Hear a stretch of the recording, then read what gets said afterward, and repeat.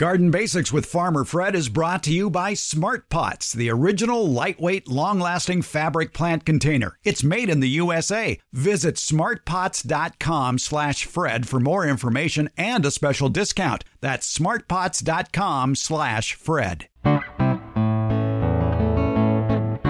Welcome to the Garden Basics with Farmer Fred podcast. If you're just a beginning gardener or you want good gardening information, well, you've come to the right spot.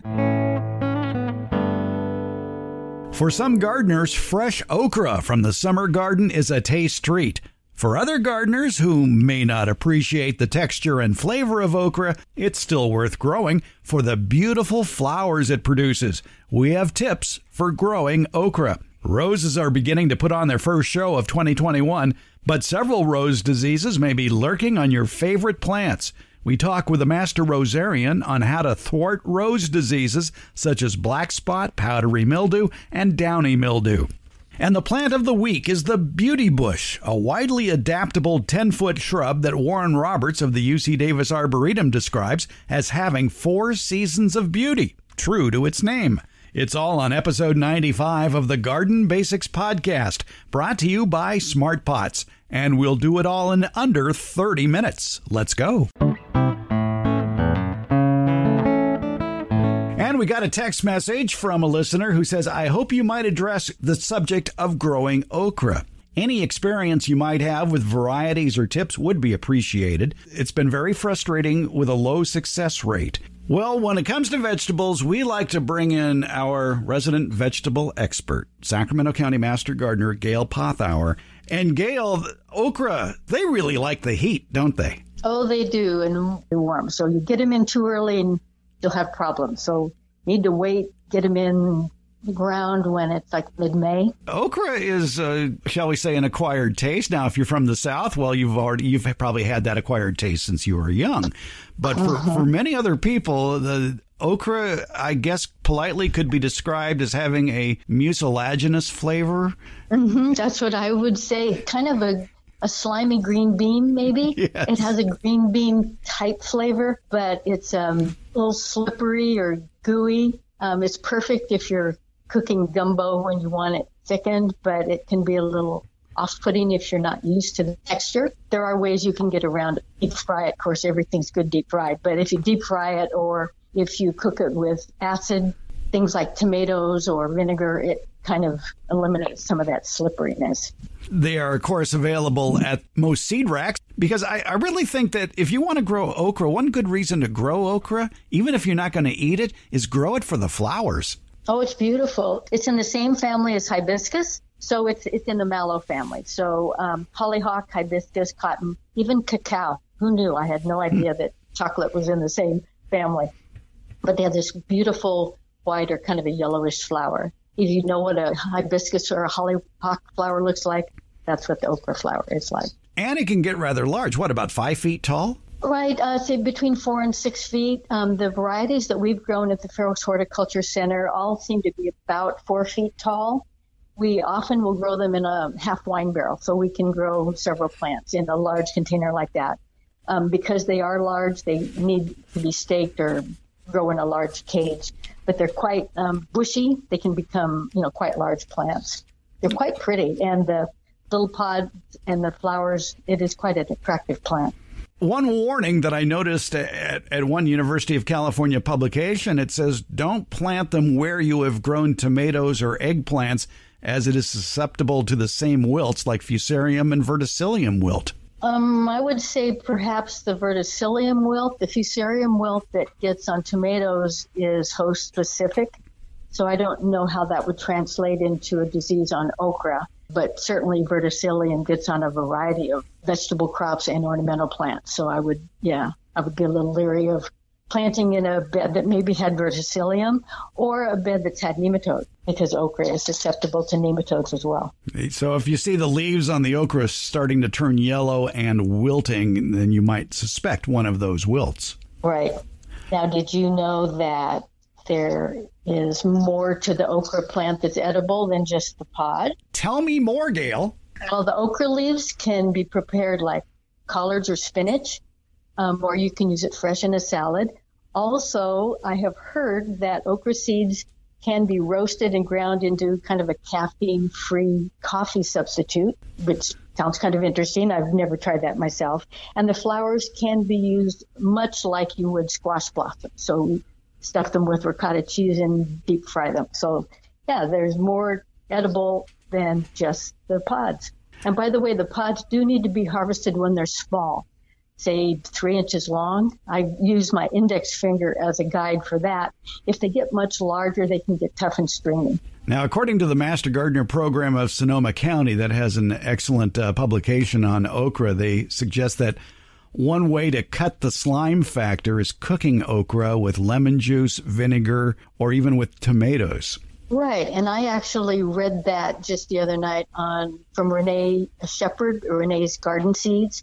She has a lot of cooking tips on her website about the seeds that she sells, and yeah, she had that on there as well. And again, we should point out it's a warm weather plant. Okra probably best planted when daytime temperatures are regularly in the 80s and 90s. So definitely wait until May or June to plant okra.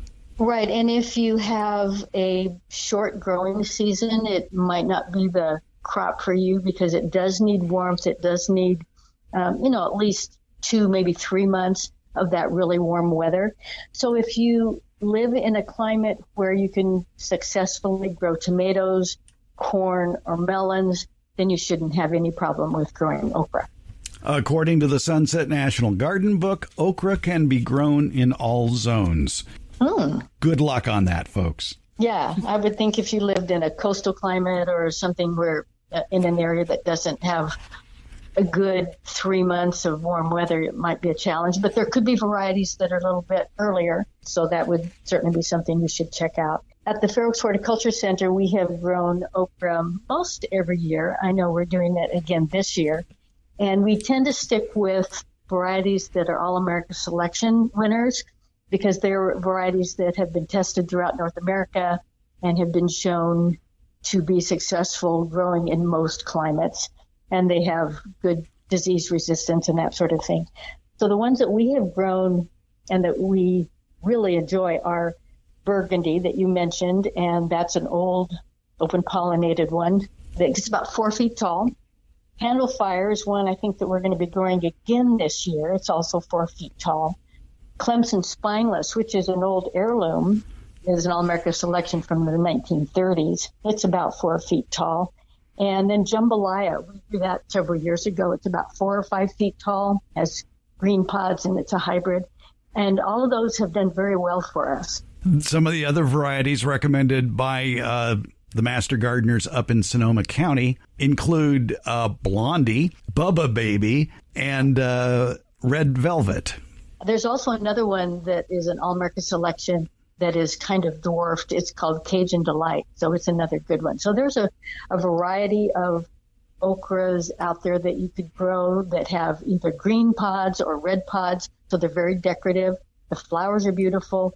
You can also, if you let the pods get too large and you shouldn't eat them now because they're stringy and woody, you can grow them ornamentally, say in an arrangement. They get kind of woody and you can put those in a fall arrangement or something. However, if you leave those over mature pods on the plant, that will sort of stop the plant from producing more flowers and edible pods.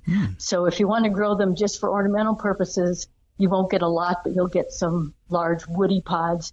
But if you want to grow them to eat, take those over mature pods off. Just cut them off. Well, I would think, too, by removing those older pods, it would produce more flowers as well. Exactly, right. Yeah, if you leave those older pods on, it will keep the plant from flowering and producing more, small pods that you'd want to eat.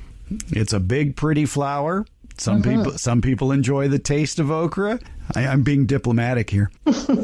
But, it's really a beautiful plant. Oh, it is. It makes a real statement in the garden because it is fairly tall, 4 to 5 feet tall. It's bushy. It's got beautiful flowers on it. It's got gorgeous pods, especially if you grow varieties that have the red pods and red stems. So it's very ornamental. Has a lot of uses. In fact, one of our master gardeners wrote an article for our newsletter several years ago and found all kinds of interesting facts about okra. Did you know that the okra stem fibers can be used as an ice cream stabilizer? Who knew? It apparently it retards ice crystal formation, and so it has a lot of different uses. It has okra seeds have unsaturated fats in it. So, that okra plant has a lot of uses. We've learned a lot today about growing okra. Gail Pothauer, Sacramento County Master Gardener, thanks for your help on this. My pleasure, Fred. We're glad to have Smart Pots on board supporting the Garden Basics podcast. Smart Pots are the original award-winning fabric planter. They're sold worldwide. Smart Pots are proudly made 100% in the USA. I'm pretty picky about who I allow to advertise on this program. My criteria, though, is pretty simple. It has to be a product I like, a product I use, a product I would buy again. And Smart Pots clicks all those boxes. They're durable, they're reusable. Smart Pots are available at independent garden centers and select Ace and True Value stores nationwide. To find a store near you, visit smartpots.com/Fred. It's Smart Pots, the original award-winning fabric planter. Go to smartpots.com/Fred for more info and that special Farmer Fred discount on your next Smart Pot purchase. Go to smartpots.com/Fred. We are talking with a master rosarian. His name is Baldo Villegas. He is a noted rosarian, speaks all over the country. He's living here in California with 3,000 roses, by the way. And since he travels the nation, he travels the world looking at roses. Let's talk about rose diseases. And here it is. It's high time for roses here in California, probably soon to be high time for roses where you are as late spring begins. So, Baldo, what are the diseases most prevalent in roses, and what can people do about them? The number one disease probably across the country is black spot. And with black spot, you can recognize it because of the black spots on the leaves of the roses. And then if you look at it, the black spot doesn't look defined. It has kind of feathery edges. And you see it on the top of the leaf. One way that you should have done, you should have pruned your roses and then clean up the foliage that fell down, or the leaves that fell down from that were left over. If you do sanitation right after pruning, that usually prevents the black spot. But now that you have black spot in your roses, you need to go to your local nursery and then look for some fungicides that are labeled for black spot. And most of them will be labeled for black spot. Start with the lowest degree of toxicity. Caution is the lowest degree of toxicity. So try to get those products that have the caution label. And you can start with neem oil, for instance. But with neem oil, you have to apply it in the evening, because if it gets hot during the day, you're going to burn your foliage. I would recommend the neem oil because that's a proven product. That's some really good information you just gave there, especially looking for the signal word on any sort of pesticide, fungicide that you might purchase. There's going to be one of three words on any pesticide label. It'll either say caution, warning, or danger. Danger, obviously, is the most dangerous one. And caution reflects the product has the least toxicity. But as always, read and follow all label directions. And if it says to put on gloves or put on a shield or anything like that, do so. Follow those label instructions. Very important to do that. I like your idea with black spot of just cleaning it up at the end of the season and trying to stop the spread that way. I guess some other tactics might be to pick roses that aren't susceptible to black spot. And there are many roses that are they're disease resistant to black spot.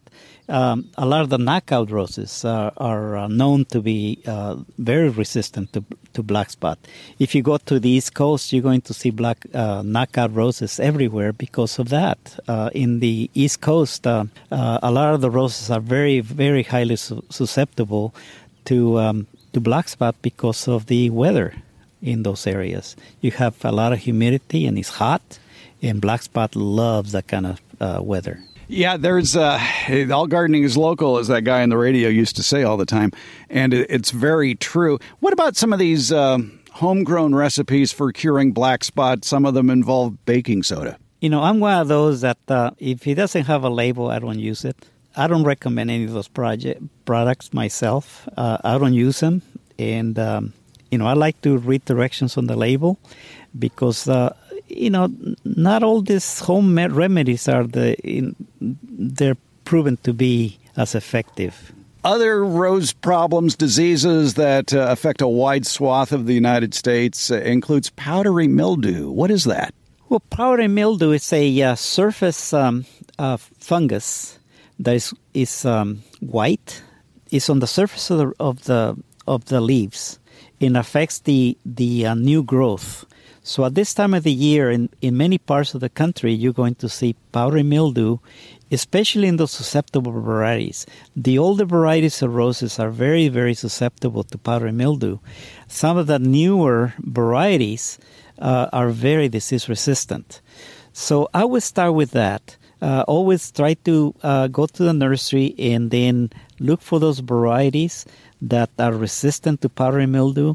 But best yet, walk around your neighborhood, look for the roses, and look for those roses that look the best.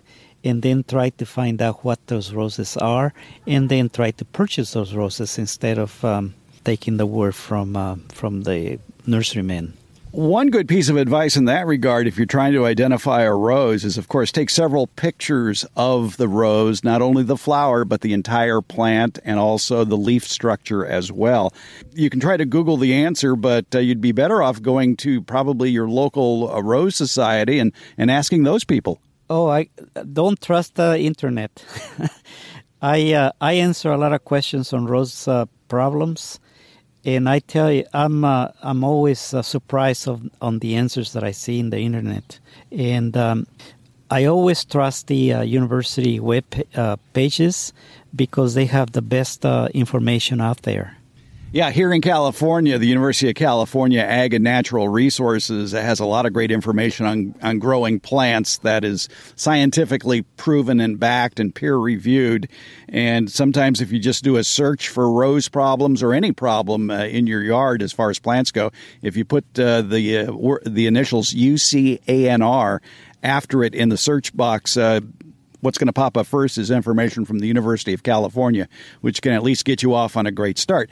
Do that for the universities in your area, wherever you may live, because there are some great agricultural schools throughout the country that can help you out a lot. What are some of your favorite, shall we say, .edu sources for garden information besides the UC program? The UC system has by far the best. North Carolina and has also very good websites. Texas A&M has also excellent material.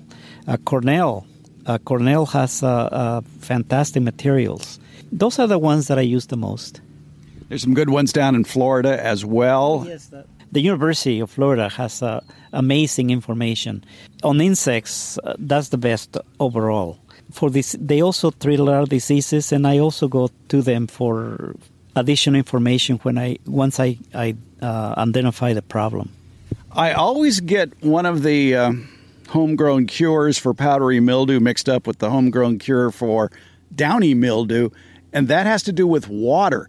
In one situation, water can reduce the incidence, and in the other, it could increase the incidence. Try to unconfuse me, would you? Yeah, powdery mildew is a surface fungus, and it's a totally different type of fungus. It's not a water mold.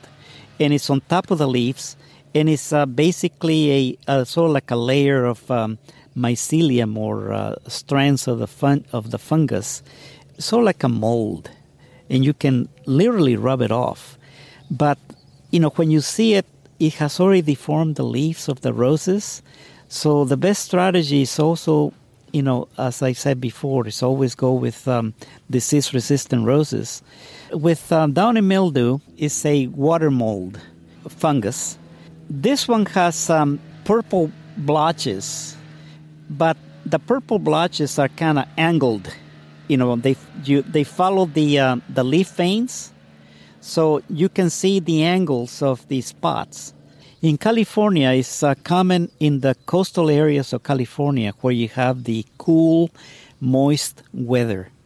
And generally, you see it from the time they start seeing mature leaves on the roses. That would be like in May to the fall. In other parts of the country where you have high humidity and low temperatures, you can see it during the summer months. I have seen it very commonly in Connecticut, for example, in September and October.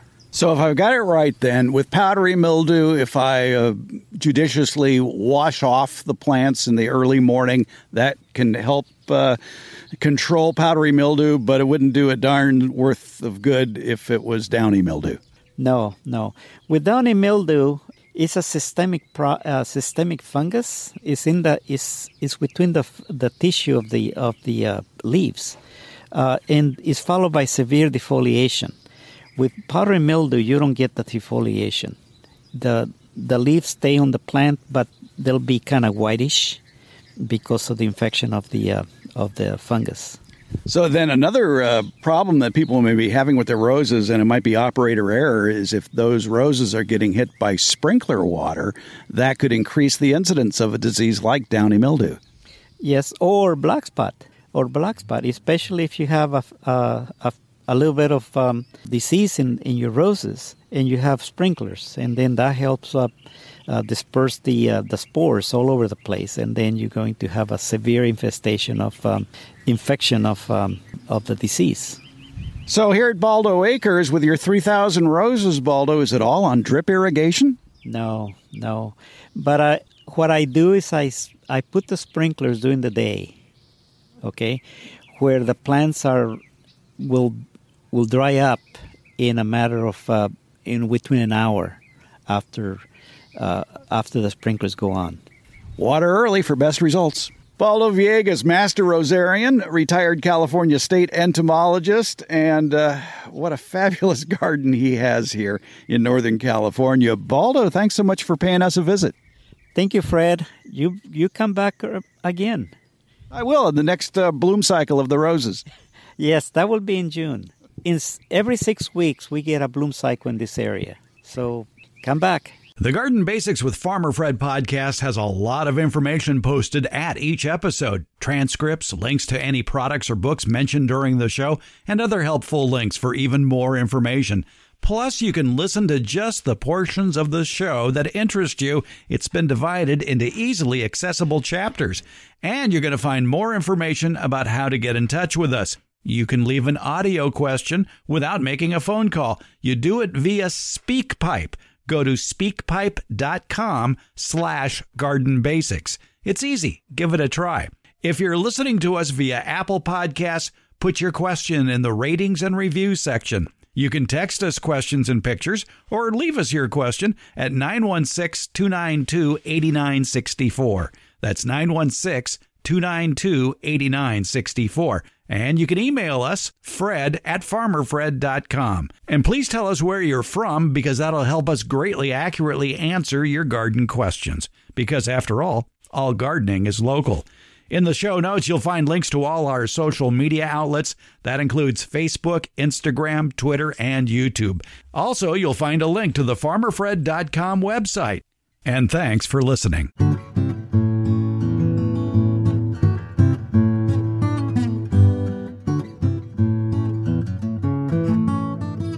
Here on the Plant of the Week, we like to bring in Warren Roberts, Superintendent Emeritus of the UC Davis Arboretum, to talk about something that's either putting on a show now or a plant with wide interest that you just might want to have in your very own yard.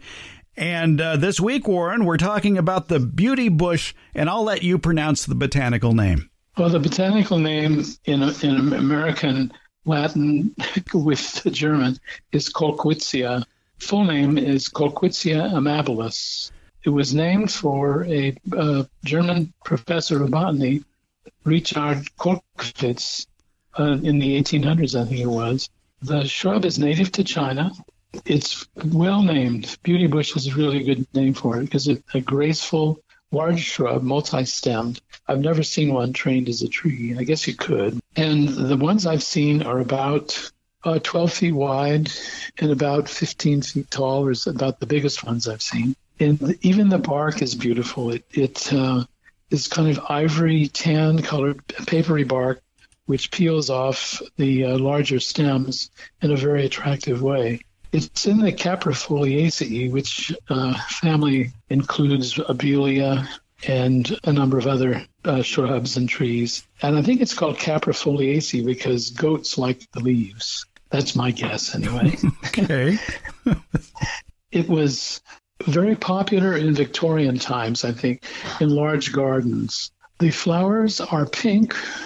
They're kind of broadly tubular with the petal segments, spreading out. And then in the throat of the flower, there are little orange spots. It's very pretty close up. And then the ovary of the flower, which is where the seeds are produced, is covered with a kind of a velvet, a kind of a fuzzy velvet. So even when the flowers have fallen, the fruits or the seed-producing structures are very attractive and worth keeping. I've never seen anybody prune it. That's another nice thing about it. It just looks nice all the time. Even when it is leafless, it still looks very nice. Well, especially with peeling bark. Yeah, it's nice that way. So I certainly encourage people to grow it. There are a couple of cultivars, that is to say, select forms. The typical one is a rather medium pink, but there are some darker pink ones available. Otherwise, they look very much the same. Once it's well established, it doesn't need a lot of irrigation in dry summer areas, but it needs some. It does, after all, come from China, where they have rain during the growing season about once a week. So the soil never really dries out completely. I have seen them, though, where they're well established, old shrubs in old ranch gardens, semi-abandoned in California, where they keep going. So Colquitzia amabilis, the beauty bush, another one of the beautiful shrubs and trees that come originally from China. And it can take full sun to part shade and is adaptable in many zones across the United States, the beauty bush. Yes, indeed. Warren, let's talk a little bit about the University of California Davis Arboretum. The COVID-19 situation has put its annual plant sale in sort of an online situation. And this might be something for those of you who are listening to the Garden Basics podcast, say within 50 miles or so of Davis, to take advantage of, is the online plant sales that are going on during April and May at the UC Davis Arboretum. It's a rather extensive list of plants, isn't it, Warren? Oh, yes. There's hundreds and hundreds of different things that are mostly grown right here in the Central Valley of California with its challenging climate and water. So, yes, many different kinds of things, shrubs, perennials, even a few trees, succulents. It's a wonderful list of plants, and you can get it online. Find out more about the online plant sales going on there and the times of the sales and what you have to do to pick them up at the Arboretum website, which is arboretum.ucdavis.edu. Warren Roberts, Superintendent Emeritus of the UC Davis Arboretum, thanks for telling us about this week's Plant of the Week, the beauty bush. You're welcome. Garden Basics comes out every Tuesday and Friday and is brought to you by Smart Pots. It's available just about anywhere, and that includes Apple Podcasts, iHeartRadio, Spotify, Stitcher, and Google Podcasts. And for Northern California gardeners, it's the Green Acres Garden Podcast with Farmer Fred. It's available also wherever you get your podcasts. Thank you for listening, subscribing, and leaving comments. And thanks for listening.